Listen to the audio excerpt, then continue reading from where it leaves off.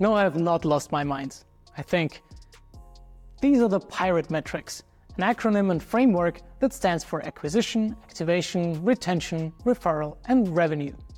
These are the main categories of metrics you should be tracking, as they give you an overview as the overall funnel or the stages of how your customers experience your offers.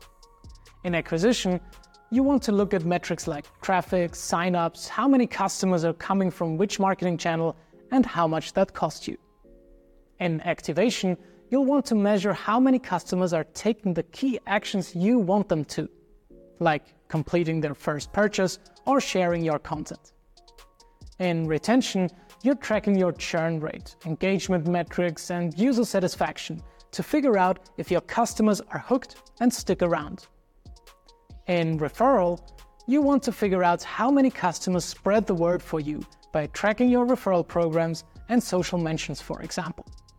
In revenue, you are looking at figures like sales, conversion rates, average revenue per customer.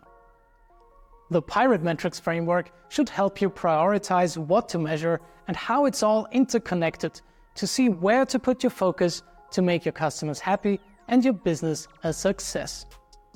Today, take a look at your customer lifecycle through the looking glass of a PIRATE and check your metrics or set them up. This is it for the PIRATE episode, day 13, here at the Daily Founder. Thanks for tuning in. Let's do this.